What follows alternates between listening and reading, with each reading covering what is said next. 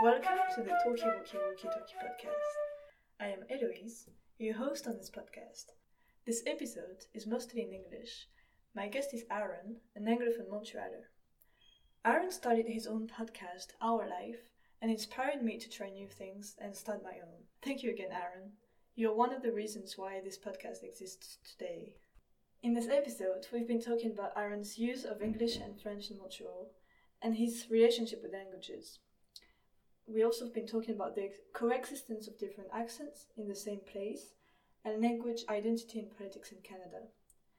We delved into Canadian politics, Native people's issues, and the issue of homelessness in Canada. For my Francophone listeners, I will work on putting together French and English subtitles on YouTube. This is a long work, so feel free to contribute. You should have access to add subtitles on the video. I will do the same for the first episode with Camellia, in order to make it accessible for Anglophones and beyond.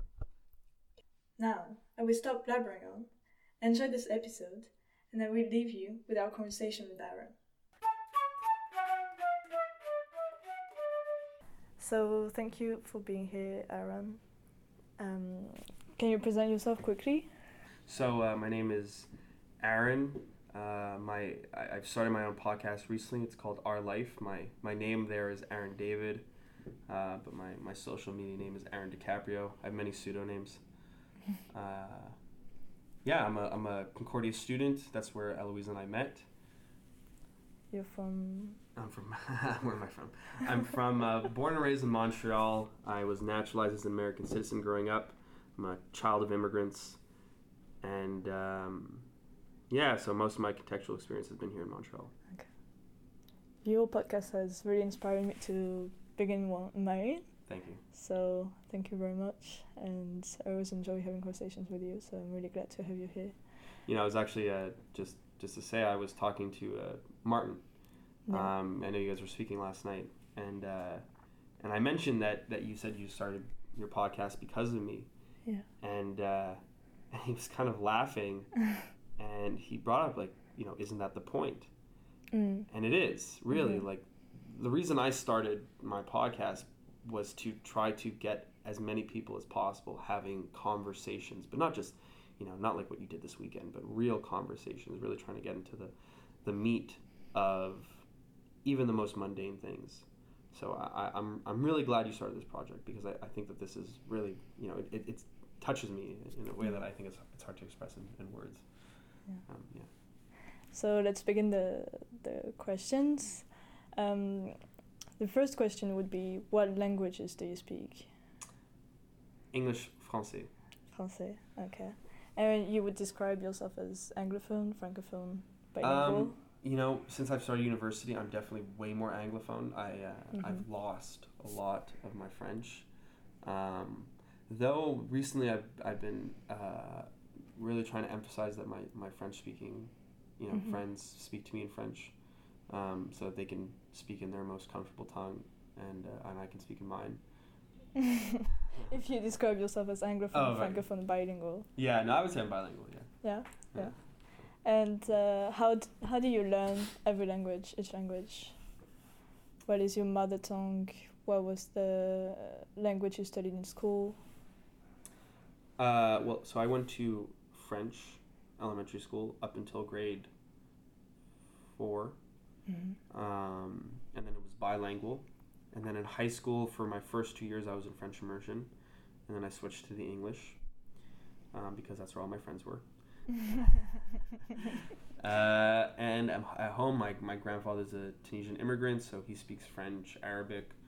My mom was born in the States. She actually moved here to, because of my grandfather, they ended up moving here, and she learned French here, so I speak a little bit of French at home. But other than that, that's mostly how I've learned my French, just either speaking with family or from school.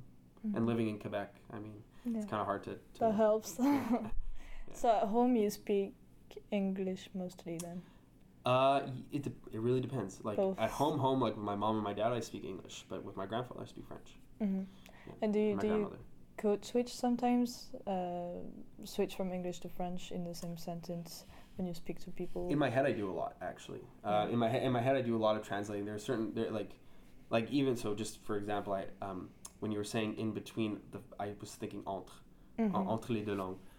So I don't know. Like it's mostly in my head, and I tend to translate. In fact, I find when I'm speaking French, I'm translating from English to French, and when I'm speaking English, I'm translating from French to English. So that's interesting. Yeah, it's very strange. So you don't have your mind all in one language and stick to it. Yeah. You're always making gaps or. Though I wish it came. I don't even want to say this. I wish it was just more natural. Yeah, I wish it was that I was so entrenched in these languages that it was as if both were my mother tongue. Because I definitely am more comfortable in English. I find when it comes to expressing my emotions, my deeper thoughts, because I've been studying in English, you know. So school has played a huge role. Absolutely. I mean, most of the books in philosophy, even French philosophers, I've read in English translations. You know, I had the opportunity to actually read Candide in French, and that was interesting and it was challenging. Candide is Voltaire, for those who don't know. And it was interesting. It was challenging. It was obviously a modern translation, but I enjoyed it. I actually enjoyed it a lot more than the English version. I had both. Does it feel different for you to read in French or in English? Absolutely. I feel like I'm much smarter when I read in French. Yeah. So that leads to my next question, which is, if you use each language for a different purpose, for example, if all your friends are Anglophones, or like English is the language of you're studying with, or if you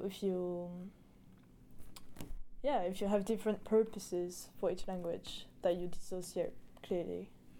Yeah, I would say that in school, I mostly want to communicate in English, but like I said, I would much rather that if I'm speaking to somebody whose mother tongue is French, that they speak to me in French and I speak to them in English. Because like in terms of like understanding, I sometimes find it difficult to speak in both languages if it hasn't become clear. But when I'm at work, because I tend to work in the service industry, I work with a lot of Quebecers, a lot of Haitians, so I tend to stick to French, but it's also very kind of rudimentary French, you know. And in the city, do you speak French or English both. or both? Yeah, both. Probably more Does it depend French. Does it depend on the district? Yeah, for sure. I mean, the west side of the island is mostly Anglophone, though there are more and more French-speaking people. You go downtown, you go to the East End. It's too francophone. But downtown is quite bilingual, isn't it? Downtown is it's more than bilingual. You I mean, it's not like New York where you'll hear like 30 different languages, but it's definitely, you know, I would say like, let's say like around Concordia, you know, you'll hear you know, Japanese sometimes.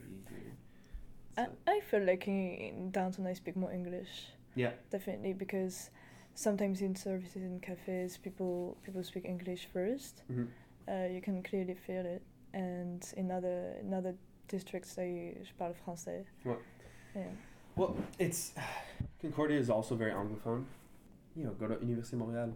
That whole area is completely French. Like everything. Like, I mean, I don't think I've been to one place in that area where I felt like I was talking to somebody that is an English speaker who is speaking French. It's very francophone. So yeah, it does. Because I say Université Montréal because it's still kind of center of the island. It's not like, you know, out in the boonies. So it does to a degree depend on district, but I think it also when you're looking at Concordia or McGill, the two English universities in Montreal, you'll see mostly English-speaking people, or people who can speak English. That makes sense. Not, you know, mother tongue, but yeah. I wanted to go back to something you said that interested me. When you said when you want francophones to speak to you in French, but answering in English. Yeah. Why answering in English and not in French? It really depends what the conversation's about. You know, if I can express myself in French without, you know, being misunderstood, then I will. but why like I would ask somebody who's a French speaking person to speak to me in French is that I want them to be able to communicate their ideas to the fullest degree. I want them to feel like they're doing justice what they're thinking. You know, in the same sense that I would want to speak in English, so I can feel like I'm doing justice to what I'm thinking, so that I can't, you know, like that I wouldn't get lost in translation, for example. But that's a good question. I think really more than anything, if I'm being completely honest, it's a lack of confidence. I definitely am a little bit deterred by what I consider to be my level of French. I don't think that I can actually maintain a whole conversation. You know, and sometimes in my own, like I do try to engage with reading in French and writing in French, and in my head it always seems to go very smoothly, but the moment it's like to try to connect from my head to my mouth, you know, actually sounding out and getting out the words and all the intonations and the kind of the facial expressions, like the whole thing that comes in a conversation is that I'm focusing on all of those things at the same time, that I'm like forgetting words.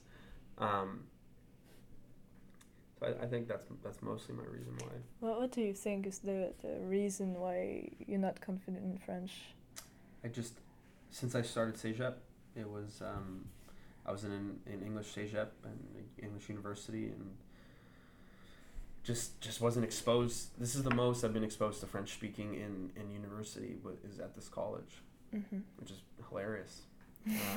Yeah, because this college is Anglophone, for the record, but it's becoming more francophone now. There's a lot of Quebecers who are francophone. Yeah. And we're French are invading you. Classic. Yeah, classic. Yeah. Yeah, but do you feel like francophones have this judgment towards your to French, or is it totally internalized? And do I think I get judged because of my French? Yeah. Probably. Or it's not a fear that you have that. No. Like I said, like most recently, I've been really pushing French speaking people. I've been in a room full of French speakers all speaking English. Like, I always found it to be such a strange thing, you know, like even if I didn't understand. Yeah, you know, like I'm part of these people. Sure, and like and it's not a judgment call on you, even to just because you're asking me if I feel like I'm judged. Maybe sometimes I feel like I'm judging more. Like if somebody is going to say, you know, why don't you speak better French? Okay, well that person's kind of exposing maybe a certain quality about themselves, not a great quality. But more than that, look, if my French isn't that great and it bothers you, then tell me, teach me, you know, force me to speak French. I'll do it. Like I like a challenge, so it's not like a, you know, I'm afraid of being judged. Does it hurt my feelings? No, not really. It's part of life. Sometimes you want somebody to call you out so that you can say, okay, you know, maybe I do have room for improvement. So yeah, no, it doesn't really. Do you have this wish to improve? Oh, absolutely. Yeah, for sure. Like I thought about it a lot. Maybe, you know, moving to France for a bit just to be fully immersed. Yeah. But you know, in my opinion, I find the French are worse when it comes to that. That as soon as they hear an accent, they'll there's this kind of like attitude. I'll just speak in English. You know, whatever. I don't want to waste my time with this person. Yeah. I find Quebec they're a little bit more, and at least in the experience I've had so far, of this kind of almost excitement when I say no, speak to me in French. Oh, look at this fucking Anglophone, you know, he wants me to speak in French to him, you know, maybe you know, I don't know what's going through their head maybe particularly, but I do sense an excitement in you know, in their voice. Do you feel like that it's perverse in a way that people also bilingual, that they're always adapting to the person's preference, so when you want to speak French, people switch to English automatically when they hear any slight of accent, even though the grammar can be perfect, the vocabulary can be perfect, but just the slight of accent people are gonna switch to English. I'm very cautious with letting what other people think affect how, like, the type of environment I'm trying to create around myself.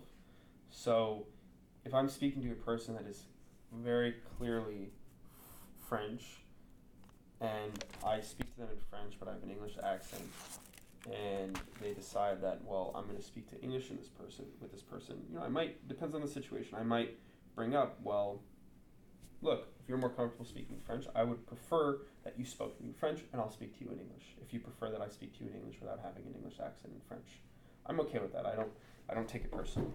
Like again, like working in the service industry, I've actually run into this more with Haitians than I have with Quebecers, where I'm speaking to them in French, and they hear, and these are guys I've been working with for a while, and now we've kind of they know that they can speak to me in French, and I'll speak in English.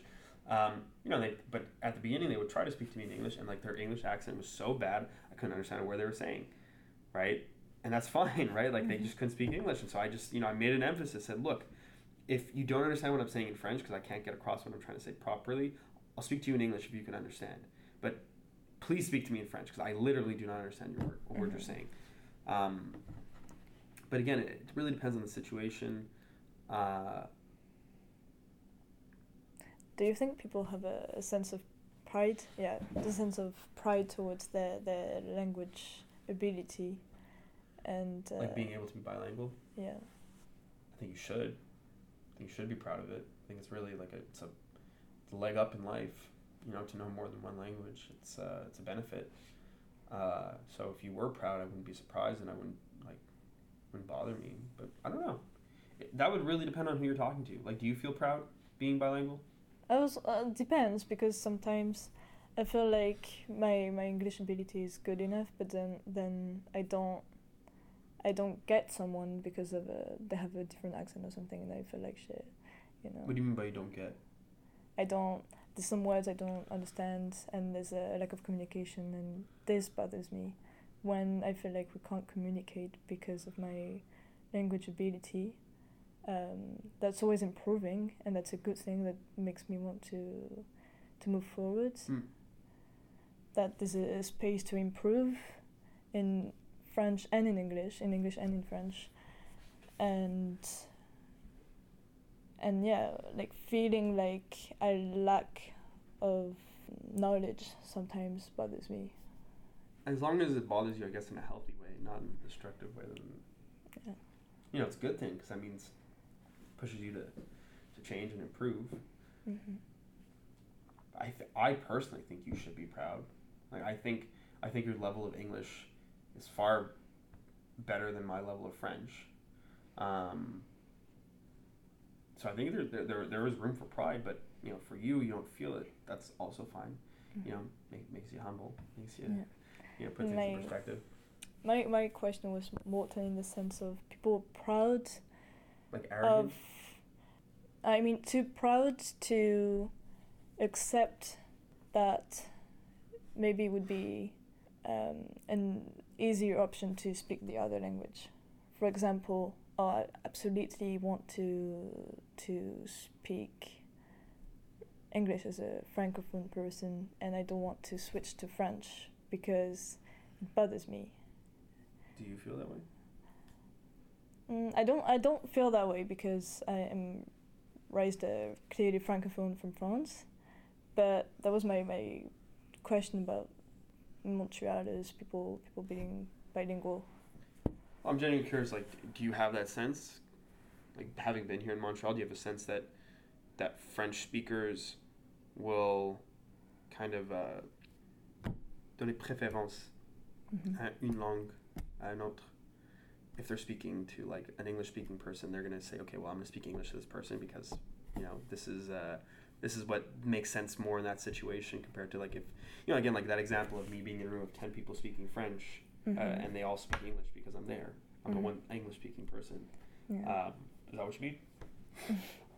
Well, I definitely had this experience of people being upset of the politeness of switching language. Like, you have people who are more bilingual than others, so they're gonna switch to English to an Anglophone person who's trying to speak French, and this person's gonna be upset. The English-speaking person. The English-speaking person who can speak French is gonna be upset because their accent is striking too much. It represses them. Represses like the French-speaking person's ability. It represses the English person to speak French, because they have the feeling that people are going to switch to English anyways. You know? I think it could arise. I think it could happen. I personally have rarely met any English or French-speaking person that, when given the option to speak in their mother tongue, has been upset by that. Mm-hmm. It's very rare that I've seen that in my personal experience. I've never seen that.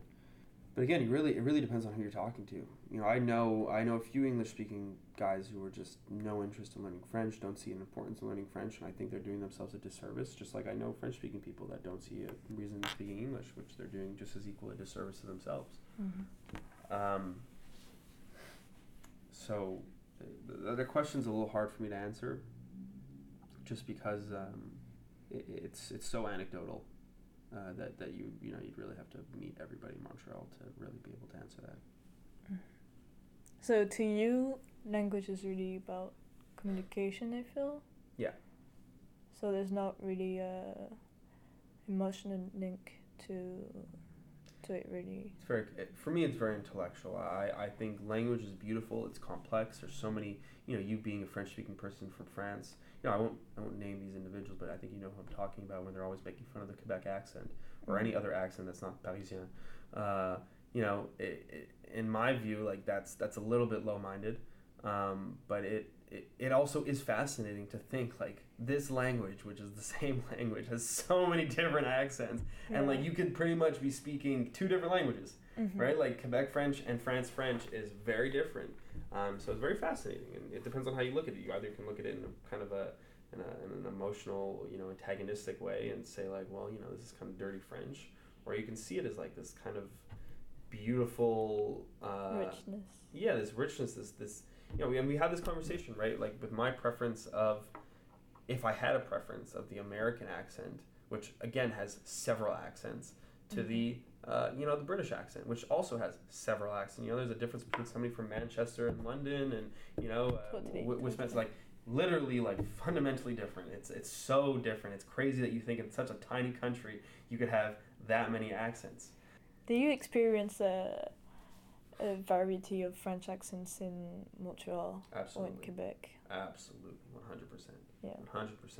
Even there are different dialects in Quebec of French, of Quebec French. Are there some that you don't understand? Most. I don't understand most. I mean, I pretty much, like, on the island, that's the French I can get a handle of. It's I feel that there's a huge difference between the island of Montreal and the outside Quebec. It's a different country. Montreal's a different country, pretty much. Okay. I won't mention your name, but I think you'll know who I'm talking about. She's from Quebec City, and I find her accent is more aristocratic in a way. It almost feels like a more kind of fleshed out, more cultured French, and not to take away from, like, let's say rural French, rural Québécois. But there does seem to be more of that kind of intonation in the accent from there. You go to Gaspé, or you go to let's forget Quebec for a second. You go to Les Acadies, right, in Nova Scotia.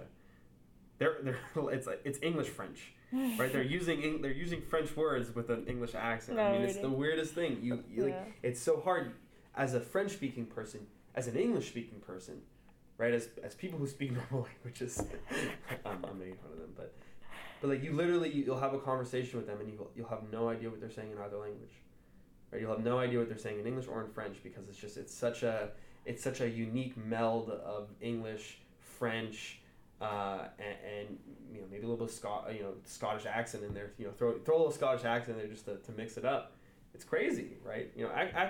Accents in my view are one of the most fascinating things, and I was actually inspired by to this, I guess, this by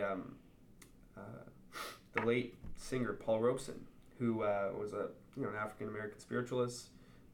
He could speak over 70 languages, and he would travel the world, and he would start making connections between certain African dialects and Gaelic and Chinese and South American, and whether they were there or not, in his mind, being that he was a singer, being that he spoke all of these languages, being that he was able to move his mouth right? His tongue and his mouth and his mind, all these things were in such sync that he started to just make connections, right? He started to say, like, look, like, this sound, right? Forget words for a certain point, but this sound has a similar emotional tie here as it does here, right? The way this sound, you know, even if the sound sounds slightly different to the untrained ear, to him, right? To him, he was like, no, there's a similarity in the way that he my sees tongue... the universality Yeah. behind languages. Yeah. So when you say for you language is about communication, but in the meantime you emphasize the beauty of the variety, do you feel like when you can't understand someone because they have a different accent, because they have a different way of speaking, what's your sentiment about that? Do you feel like it's okay, it's the variety of the diversity of the word, or you feel like it's a shame we can't communicate? Because to me that's like always the two challenges. Either you want to communicate, or either you want the artistic part of language. You know, when we were having that conversation about my preference of accents, I think one reason why I have a preference, or one reason why I was bringing it up in that context, is that in a lot of ways, certain accents in Europe are created synthetically out of a desire to separate, you know, those with means from those without, in terms of access to intellectual ideas. So if I'm speaking to somebody who has an accent that is very hard to understand, I do my very best to see past that in order to get to the ideas. Sometimes it's impossible. Sometimes it's very difficult to do so. And maybe there are other ways of figuring out that. I don't know. But I wouldn't say that there has to be this strict dichotomy between the beauty and the need to communicate. And I think one kind of unifying factor is body language.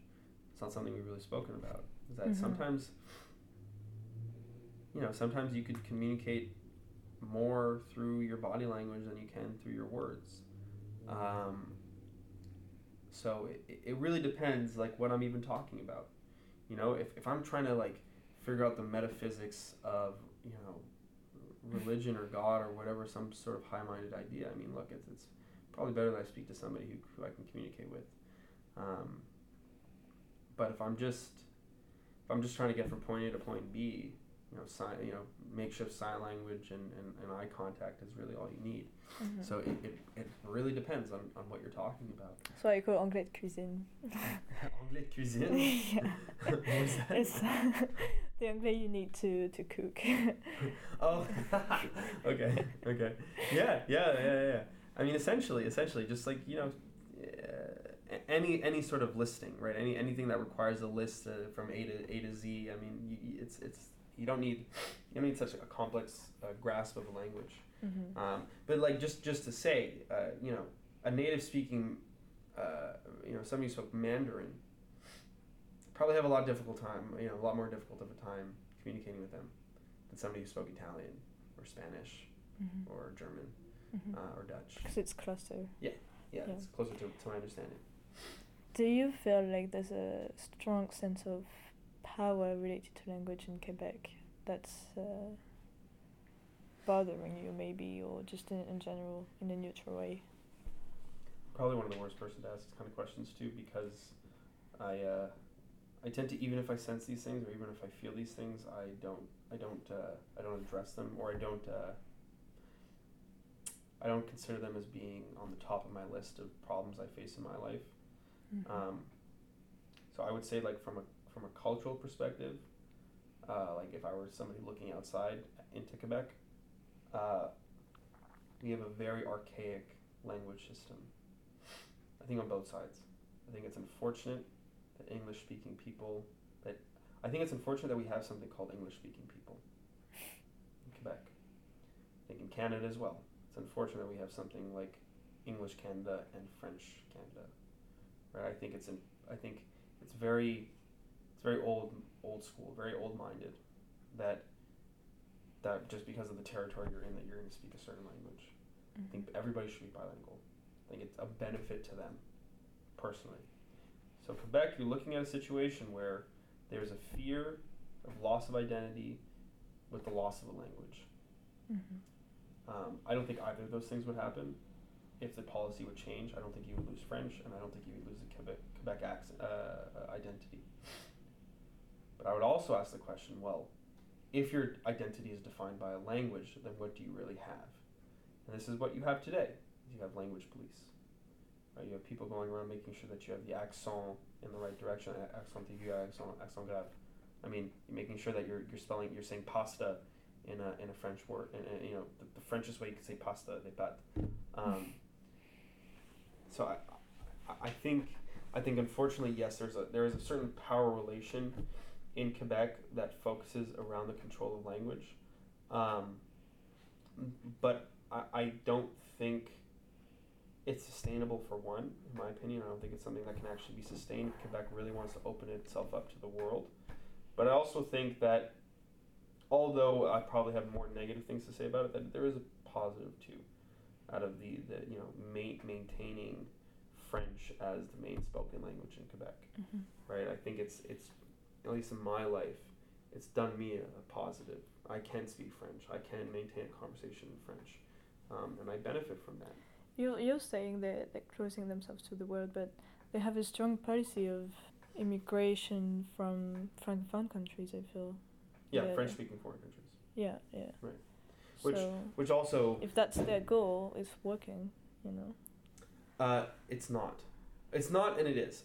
In the sense that what I meant was if they wanted to open themselves up to the world, right? If they wanted Quebecers to become part of the international community, right? French-speaking people in Quebec will have to speak English, just like you as a French person from France speaks English. It's nothing about your but identity. Quebec is part of Canada, so Canada has a duty internationally. I know that's my point. That doesn't make sense to me. That the whole of Canada, you have one province where it's really French, and the rest of them, like you go to BC, nobody speaks French there. Yeah. Right? That's a problem. But you're saying if people should be bilingual, but Yeah. can you force people to learn a language if they're not practicing it in real life? If everybody around them is Anglophone, and sure, they're learning French at school, but they're not going to use it, and they're not going to be fluent in French neither. Yeah. You know? Yeah. No, I totally agree, and I think somebody who was who believed in Quebec, sovereignty would say, well, that's why you need to have a sovereign Quebec so that you can maintain the control over that language. No, that's a good question, and I never think you should force people to. I think it would require a cultural shift where whereas Canadians, we saw it within our best interests to be bilingual on the whole. And even more than that, right? I'm going to take this an even step further, right? You have a lot of native languages, right, that are completely unknown to us. And I mean, I guess in part you would have to discuss with the locals whether they're okay with non-native speaking their tongue. In my opinion, I think that would also do a benefit to us. I think right there is this question you brought up earlier about communication. Communication is really important, but there's also a certain kind of effect on the mind that you can't account for right away. It takes time to really figure out if that's a working system. And I think that one of the ways you can have a long-term sustainable working system is by having people communicating in multiple different ways, being able to express themselves in multiple different ways. Because we've pretty much come to the point of proving this, that different languages have different ways of expressing themselves, right? Expressing different emotions. So if you could tap into all of these different ways of expressing emotions, I mean, you become a fuller person. You become really the truest definition of well-rounded. Speaking about Indigenous peoples, living in Montreal, which is on the land of Kahnawake, which is the closest reserve. So what would be for you the sentiment? I have just for the record, I have no relationship with Native people. Okay. I'm unfortunately. Of what's your feeling of Montreal as a city, how they organize things, or the citizens' dynamics towards Indigenous people's issues? There's Montreal, and then there's the universities. So universities tend to be very sympathetic. In my opinion, very superficially sympathetic. The city, I don't necessarily know if there's a policy I don't know if there's a particular policy. I can say from my personal experience, having walked out of Atwater Metro or pretty much any metro, the other day I had a really strange encounter with a native homeless person, Mm-hmm. and it has stuck with me a lot. And it's funny. This kind of reminded me of it. I was walking by and she was begging for money, and I kind of just like stuck my hand out to like kind of say like I'm sorry, like trying to at least acknowledge that like, look, I see you there. I'm not going to ignore you. I know you're another human being, but I don't have anything to give you. And she grabbed my hand and she kissed it, and she was like, it's okay, like I understand. And like I didn't really know how to react, and like I was kind of walking by, and like I was like, should I stop? Should I sit with this person? Like I didn't really know what to do, and I ended up just going and taking the metro, and I was kind of standing there on the metro, and I was just thinking that, like, regardless of what you think about colonialism and Europeans being in this part of the world, and natives being disenfranchised from their own culture, I think everybody would agree that Montreal's biggest problem, and it's a big problem that affects the Native American community, is our homeless issue. I was homeless for about 6 weeks. Not a lot, but I was homeless for about 6 weeks, and during those 6 weeks, I was exposed to the homeless issue in a way that I kind of thought I would be exposed to it, but in a way that having been exposed to it has definitely allowed me to be more empathetic. And so when I look at when you ask this question, like what do you think Montreal's attitude is towards Native American people, I think it's the same attitude towards homeless people. It's just very, like, you have groups that are very sympathetic, groups that really want to take care of them, and they're doing everything in their power to take care of them, and then other groups who just don't care. And I think both do a disservice. I think if you really want to fix the issue, is that there has to be a way to encourage these communities, not from without, right? Not as an outsider, but from within, finding members of their communities who actually want to build and develop their communities. I believe that they should be able to retain their culture. It should be an imperative on their part, not on my part. Like I don't think that as like a non-native person that I should be like pushing and emphasizing people, that we respect their culture, and like let them do that for themselves. Like let them stand their ground and get the respect that they deserve, not because I want to give it to them because I like a child where I'm sympathetic to them, because I actually respect them as a human being. But I also think that like they should be able to be in the modern world. Like there is a modern world, right? Before the podcast we were talking about secularism and religion. I think you can find a way to consolidate both. I think you can build native communities that are secular and part of the modern world with economic systems and and manufacturing and businesses and so forth, but being fully native, right? Just like we have Quebec flags, right, on our streets, they can have whatever their cultural flags are, whatever it is. You build your culture. You don't have to stay in the way that your ancestors were in order to respect what your ancestors did. And I think Montreal doesn't do a good job of both, of really like being sympathetic towards the fact that, look, a lot of these people were disenfranchised and are living in communities where their parents are alcoholics, where their elders are either dead or are incapable of really like teaching the information, where in a lot of ways that the people who are trying to retain all of this culture and all this information are really on the fringes of these communities. But you can't necessarily, as an outsider, convince these people to like invest in their community. So what you're trying to make as a point is that reserves are not a good I'm totally against reserves. idea. And what would be your sentiment towards having a sovereign native nation with a dedicated lands? Yeah. And a bit like Inuit have. I'm a sovereignist. Not in the sense of a Quebec sovereignist. I'm a believer in Canadian sovereignty. I'm not in favor of the Crown being the head of state. And I think that if you were to actually have a Declaration of Independence and a Constitution of a Canadian Republic, one of those additions would be reconciliation. Now, what does reconciliation mean? Does it mean that you just simply plot out a piece of land and say, here, you go live there, you go do what you want? I don't think so. I think real reconciliation means that, yes, and I give the example of Utah. You can have a state, you can have a state within the state, right? Within the Union of Canada, within the Republic of Canada, where, as you know, if you choose to, you can elect a native government, predominantly Native American people that will want to protect the rights in that state. And if you're a native person and you want to go there, then you have the free right to. And if you don't, you can go somewhere else. And so I do think that like what you want is something like, a melding of the two cultures, where, I guess long story short is yes, I do think you can create states, but it has to be within a union. Like I would not want to see a divided Canada where the whole, breadth of Canada, where you have this state and that state, and we're not connected to some central government, only because I think that would create violent conflict, right? If you can have conflict in a Congress and a government, that's fine. At least people aren't shooting each other.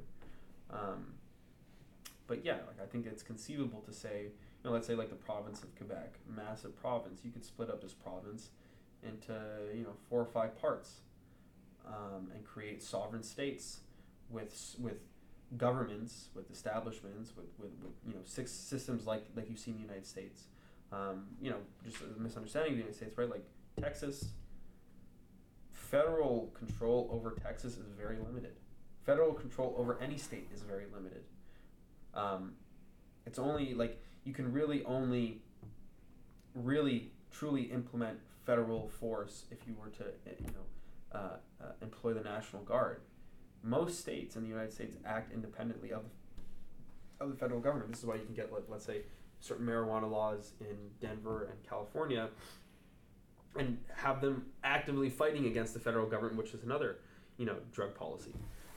So you'd want something like that in Canada, and maybe in my view, this would be like the best way to have both reconciliation and sovereignty at the same time, is creating these kind of like, splitting up the provinces and making them more self-determined, and defined by those groups who live there, or groups who want to live there. If you have migration policies or whatever. So.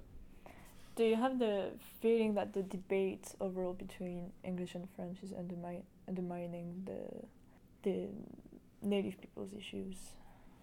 It's really a direct question because this is how you feel, but I would like to have your opinion as a Canadian citizen. I would say yes. Yeah, it is. But I think all the conversations we're having in Canada undermine those real issues. And I would even include the Native American issue as being part of that. There are a lot of issues that we need to deal with in Canada, like in any state. But there are certain things that need to come first, in my view. So even this French-English, where I would say that's probably not as important as native reconciliation, but I would say native reconciliation is not as important as sovereignty. And that's my view. How so? It goes back to this conversation we were having before the podcast. Citizens of a country need to feel like they're a part of that process, that political process that defines their nation, that defines the direction their nation is going. And at this point, Canada is in a dismal situation.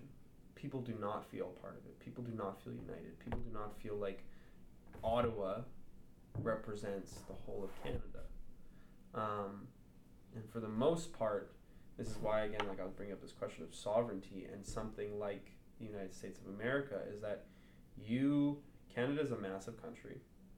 Having one place like Ottawa somehow trying to divvy out all of these laws for the whole of Canada in the way a parliamentary system works, as it does in England, doesn't work like that. That's how colonial entities function. So you want a republican system. You would want a system where, yes, you have essential, Ottawa would still exist as the capital of the whole country, but you have states that are willingly part of the union, where each state governs itself, is pretty much almost autonomous, and there's just this kind of contractual agreement between the locals and its government and the central government. And in life, nothing is guaranteed. And I think the biggest fear that people have is like, well, if we become a sovereign nation, which I think most people don't realize we're not a sovereign nation, then there's a risk of dissolution that Canada would no longer become a country, maybe even become absorbed by the United States. Who knows? But I think why it's the most important issue because we should no longer be looking at a chair when we're in Parliament. Right? We do very childish things as a government. We don't address issues with the same type of vitality and honesty and desire for the actual benefit of our citizens. Everything is very superficial in our government because our government is superficial. Our government is not a real government. It's a puppet government. It's something, this is why we have something like the gouverneur général, right? It's a colonial term. Can you explain what the Governor General is? Yeah. So the Governor General is the Queen's representative in Canada. And so every election that we have, everybody says it's symbolic. Everybody claims it's symbolic. Maybe it is, but symbolism is super important. But she essentially confirms the Prime Minister. She says, okay, or I think now it's a she, maybe it's a he, I can't remember who our Governor General is. But I'm going to say she. I might be wrong. She says, okay, this person was voted in by the population, but I'm going to give the final kind of okay. We've never had a situation where an elected official has been pulled out. But I think the reason is because no radical, there's never been a person that has proposed such a radical shift away from the crown that has required a Governor General to step in and say, hey, this person can actually be the Prime Minister of Canada. Do you feel like the population of Canada feel disconnected from how the country works? Look, there's my opinion on it, and then there's the facts, the statistics. How many people vote every time we have an election? How many people vote in their local elections? How many people actually go to town hall meetings? And this isn't just a symptom of Canada, right? This is also happening in the United States, and that's a big problem in the United States. So why you see such an issue in the United States. But here you don't feel it as an issue per se. Here you don't even notice it, right? I don't know, like I've been to many town hall meetings, and it's mostly gray hair, right? It's mostly older people. I think it was when I was around 18, before I was 18, it was before I was 18 because I wasn't voting yet, but I remember talking to a lot of friends before, leading up to my 18th birthday, and I was asking next year we have an election, and I remember that was our first Canadian election was when I turned 18, and I was kind of excited about it, and I was, walking around telling people, are you going to vote? Are you going to vote? It's going to be so great. We get to participate in our first election, and I was surprised to see how many 17 and 18-year-olds were so uninterested. And the most frustrating part of it is that Canada actually does do a good job of making voting accessible, right? Like you can be from BC and in Quebec and vote in a federal election. You don't have to go back home to vote. I mean, it's really like Canada has, not everything is bad about Canada, right? Canada has done a fantastic job to make voting more accessible for people, but it's so frustrating and so surprising to see how many people are actually apathetic to that. So, just to say, you could go and blame the government entirely, but I also think that the issue is with the people, as citizens of this country, whether it's a synthetic creation of apathy or it just so happens to be that we're apathetic. That's a big problem. It's a big problem, and it's a problem because there are other people in society who are not apathetic and who are pushing and fighting for their agenda. And it's those people who are active that eventually will be able to get what they want. So I'm gonna wrap it up with this really interesting subject, but I wanted to go back to something you said about homelessness, because you experienced it, and I'm glad you're safe. Thanks. And I wanted to know what are the services that are available in Montreal for homeless people that are useful, that are lacking, because coming from Paris, where there are loads of homeless people, I felt like there were really few here, and... You found there were few here? Yeah. And to me, it was because of the weather, and people don't want to let people die under -20. That's the limit, and in Paris, people can survive. It's about survival. There is torturous, but they can survive, so we ignore the issue. I felt like Montreal has I haven't been involved in associations or whatever in Montreal. I have in Paris, but not in Montreal. And I felt like there was more organizations because there are less people in the streets. There are people in the subway, but there's people in the streets. So I wanted to have the experience on that to light me up. I don't know how the homelessness issue is in Paris. I would say that it's pretty bad here, but it's also like a pan-Canadian issue. A lot of homeless people that I've met will hop trains to go out to BC in the winter. So a lot of the homeless that you might see in the summer actually, go on vacation, quote unquote, to Vancouver because the climate there is a little bit more bearable. But those are the ones who can, right? The ones who can't.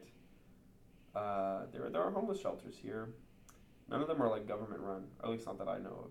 And there's also a culture. There's a certain in Quebec a very rustic culture, and I think that more than we like to admit, there are some people who are willing homeless, who actually just enjoy the kind of the lifestyle, enjoy and however whatever that means.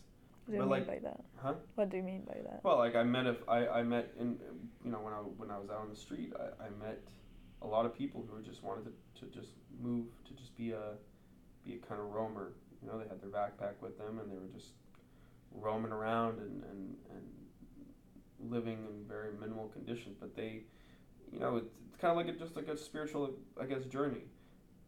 It's a minority. I'm not saying that it's not most people. I would say like the definition of homelessness is not having the choice of having a home. There are tons of homeless people that are employed. I think people don't realize that. But there are tons of people who are on the street who have jobs. Now, it's maybe in part because of rising house prices. Maybe there's some other issues that you don't know about. But I would say if we're really addressing the homeless issue, in Montreal we do a fine job in terms of maintaining these people, keeping them alive, right? Allowing them to sleep in the metro. There are tons of soup kitchens. We have tons of homeless shelters. Not free, by the way. You pay to go into a homeless shelter. So there are definitely establishments, private establishments that are trying to help, trying to at least again, like I said, maintain these people, keep these people alive.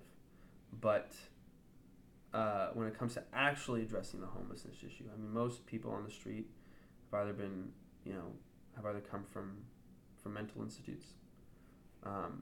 Obviously, drugs. Drugs is a big problem. Montreal is a huge heroin problem. But I don't know. I mean, I think we're better than like other major cities in terms of our homelessness issue. I think we're very sympathetic. It's something that we see as a problem, and we're trying to address it in the way that I guess people without means can address it, if you can put it in those kind of crude terms. But I think like most places in the world, we have not entered a point where our policy reflects the high-minded ideals of Western civilization. I think we're still looking at a society that is very much in favor of a kind of, some people might call it capitalism. I tend to think about it as more as a archaic, survival of the fittest type mentality. That these people are probably on the streets because that's where they ended up, because they didn't make the right choices. And in part, some of that is probably true. But more often than not, it has a lot more to do with their circumstance. Like I said, there are tons of homeless people that just don't have a place to stay. And what happens after a while is that, you have a job, you start showing up and you smell, and people are like, look, why don't you take a shower? And you're like, you don't really want to say, well, I don't have a shower, I don't have a home, right? I think if you really want like a real fix to the homelessness issue, you should build free housing, something like that for people who are homeless. At least get them off the streets and sleeping in a bed, and hopefully taking showers and brushing their teeth and like doing those basic hygienic things to build their confidence up, to make them feel like human beings again and not just like animals. But that's a whole other issue, and I don't think it's an issue that the Quebec government or the Canadian government is really ready to address. And it's not a money thing either, in my opinion. It's not a question of, well, if we moved around funds. It's not necessarily if we moved around funds. It's if we actually had the right policy, if we had a credit system. There's so many things in place that would need to be in place for us to actually do these things. So, we're doing what we can with what we have. It's not perfect, but it's, at least in my opinion, it's better than what I've seen. We've addressed lots of subjects here. Classic. Gonna stop it here. Okay. Yeah. Thank you very much, Aaron. Thank you for having me. That was a pleasure. Yes, it was. Always. Yeah. That's the end of this conversation with Aaron. Thank you for listening, and if you're still here, it should mean that you've enjoyed it. Feel free to share it to your friends and on social media. Next week's episode will be with Harry, a French guy who came to Montreal for his bachelor in anthropology. See you next week on the Talkie Walkie Walkie Talkie podcast.